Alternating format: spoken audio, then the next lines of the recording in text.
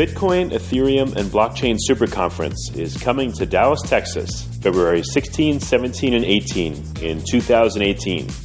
If you know of a better way to get the latest insider knowledge about crypto, to hear directly from the top minds in this field, to interact personally with 800 fellow crypto lovers, hodlers, investors, miners, traders, developers, and founders, then I'd like to hear about it. If you don't, then you don't want to miss out. Register today for the Bitcoin, Ethereum, and Blockchain Super Conference. Go to bitcoinsuperconference.com and register today as a super early bird to get the lowest rates on tickets and hotel rooms. That's bitcoinsuperconference.com. Welcome to Almost Here, Round the Corner Future Technology Podcasts with Richard Jacobs. Future technologies poised to transform our lives for better or worse are the focus of this podcast. Almost Here means these technologies are now here and starting to be used, or just around the corner, from Bitcoin to artificial intelligence, 3D printing, blockchain, virtual reality, and more. Hi, this is Richard Jacobs with Future Tech Podcast. My guest today is Nick Fierro, CEO of Mimir Blockchain. Nick, how you doing? I'm good, Richard. Thanks for having me on. How are you? So tell me about Mimir Blockchain. What do you guys do? We are bringing blockchain to the masses. We're building a bridge between mobile devices, any device with a web browser, and the Ethereum blockchain. So what's going to be the use? So let's say, okay, is it a browser specifically that uses the Ethereum blockchain, or what do you mean?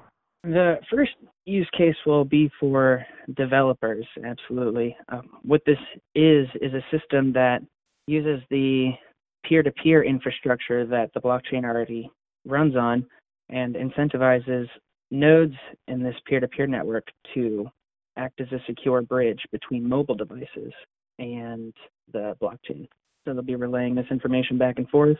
They can do so with old hardware that they have laying around, their laptops or old computer. So what does that mean? Am I going to be able to, is this a phone-based specific application where I can make calls phone to phone, using a blockchain, like a blockchain phone, or is this a different type of application? I'm sorry, I'm not understanding. A different type of application. So normally you would host your own node to interact with the blockchain and sync the blockchain. But what we're doing is using a secure messaging protocol and a proof of stake collateral system. You can connect your mobile device to these Ethereum nodes that already exist and, like a bridge, pay a small toll for sending your information and receiving it through these nodes that already exist. And it's basically an application that would reside on a mobile device or a plugin for the web browser. And this is going to be Ethereum blockchain specific or other blockchains? For now, it is for the Ethereum blockchain, but you could apply this to any blockchain that is like Ethereum in its peer-to-peer protocol and Ethereum virtual machine. So, all right, in addition to developer type applications, what about consumer ones? Which ones are you guys thinking about developing, and what would it be? We are working primarily on an augmented reality application that uses the blockchain to secure an augmented reality world. Blockchain for with augmented reality, like what? There's some extra touches that you can add to that. One is resistance to hacking. Malicious QR codes are one. So taking advantage of the cryptography of the blockchain to secure this information, as well as creating digital rights for airspace, media space on the sides of buildings or just kind of out in the open. Oh, so all right, interesting. So I never even thought about that. So in an augmented reality world, let's say there's a wall of a building, and I want to put up my advertisement on it. The owner of the building could theoretically control which AR systems could display and which couldn't there? Is that what you mean? Absolutely, with smart contracts, and then have all the payments settled through the media representer and the owner of the building. And to tack onto that, using just standard markers, you can have specific information hosted to specific individuals.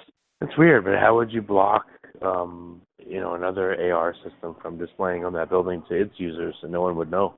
The uniqueness of the marker would be unforgeable by another application. It would have to be operating under the same principles. You couldn't necessarily spoof a marker because your device checks the blockchain for that marker if it's a valid marker and then receives the information for it. I guess if you got the major AR companies on board to agree to this, and even if a rogue AR company did this, they would be small, and I guess they wouldn't, there wouldn't be many people that would be spoofing it, right? Right. Well, it's a new concept to me. That's why I'm thinking, that's weird. What else in the AR world? So displays. What other kinds of rights would there be in such a world?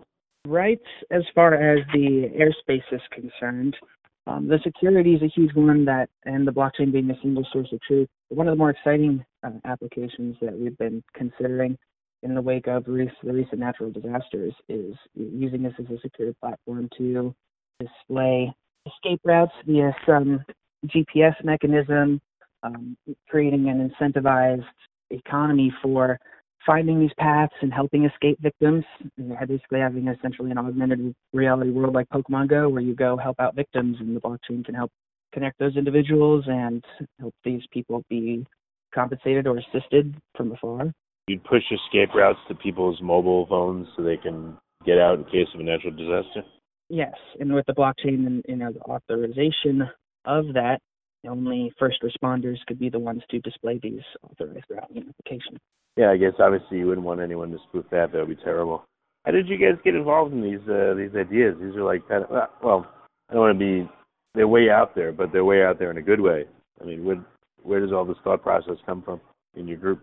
I've been dealing with blockchain since 2014. I got to meet Vitalik Buterin, the father of Ethereum, at the Miami conference after he talked about Ethereum, and I got the opportunity to go to Switzerland and be a part of the team that helped establish the foundation and perform the pre-sale and establish all the infrastructure there. So I've been dreaming about the potential of blockchain since then. And my best friend and business partner from when we were in the Navy operating the nuclear reactors, he was getting his engineering degree at the university, and he was working on some pretty interesting augmented reality applications. So I said, man, how can we apply the blockchain to this? So we kind of came up with this system, and along the way we realized that the infrastructure that we were building to make this so widely accessible to devices that would be using AR, such small devices, we stumbled on the bridge, and we decided, hey, we need to break this out, and we need to use this because it applies to any decentralized application that wants to be more accessible. Okay. So you started your own stuff, I guess you started your own projects to get your ideas out there. Right? Yes, this is where Mimir Blockchain Solutions was born. What does Mimir mean? Where did that name come from? Mimir is a figure from Norse mythology. He is essentially the god of wisdom, and he guards the well of knowledge. And we thought that was really interesting, so we kind of ran with it. Okay, very good. So what projects are closest to fruition with you guys? What's coming out in the next 6 to 12 months? The Mimir Ethereum Bridge is what we are focusing most of our attention on. We will be releasing our alpha here in the next several weeks to a month or so, and marketing team is actively going through the community looking for alpha testers. And if you wanted to go to mimirblockchain.solutions and sign up for the newsletter, you could find out exactly when the alpha is going to occur, and we'll be having a couple hundred developers participate in that. And proceeding the alpha launch, we will be performing our token sale for the proof of stake token that secures this mechanism. Oh, okay. So you're going to be doing a token sale for your upcoming products. Yeah, maybe we can get a little bit more into the developer application. So I guess probably because I'm not a developer, I don't understand it as well. But what are some of the problems it solves for developers? What have they been asking you in terms of features, and what do you think is going to be most helpful to them? One of the most exciting aspects is, since you're using nodes that already exist in the network and are already synced to the blockchain, you can reduce the time necessary to scale your project and actually create this path for your users to access. Because normally you have to either the user of the application has to run their own node and interact with the blockchain, or the developer or provider of the application has to provide this service from the cloud. And all right, so you're going to free up the nodes to be able to interact with outside parties just on their own. Yes. And the idea is that since you can be paid for the service, it'll give people a reason to want to join the network and grow it, because having more active nodes in the network makes it more secure. But these services can even utilize our platform in times of high load, like a peak energy plant supplements a large solar network by taking on the extra demand when it's too high. Okay. How many nodes are out there in the Ethereum network? What's the guess? And, would it help to have a lot more, and why? I can tell you that I can't tell you exactly how many nodes there are right now. It fluctuates between upwards of 30 or 40,000, sometimes 60,000. But the idea is that more nodes means more copies of the blockchain and more information that's being spread around, because the whole security guarantee of the blockchain is all these nodes talking to each other and weeding out any kind of lies. So having more just activity will promote development and the spread of this technology and help bring it out of its infancy into something that is actually looked at everywhere as the next era of technology as far as the internet is concerned, and internet business. Is there going to be any hierarchy of nodes, do you think, or they're all going to have the same functionality, the same usefulness? Or will your project create a super node or a node that has more functionality than others? It will be a fair system. Anyone who has the required stake will be able to participate, and it just extends the functionality of the node, but not in the sense we're not extending Ethereum. We're really just writing some software and creating a path for these nodes to be able to talk to these mobile devices and provide that information securely. And the uniqueness of the proof of stake for this system can provide a little bit of economic security against liars, and other members of the network can actively police for these members. A little bit from the upcoming Ethereum proof of stake. Yeah, when is the Ethereum proof of stake going to be happening, do you think? It's been talked about, and I guess it's just taken a while, but when do you think there's any likelihood of it happening? Well, they've already started rolling out the first of the phases with Byzantium.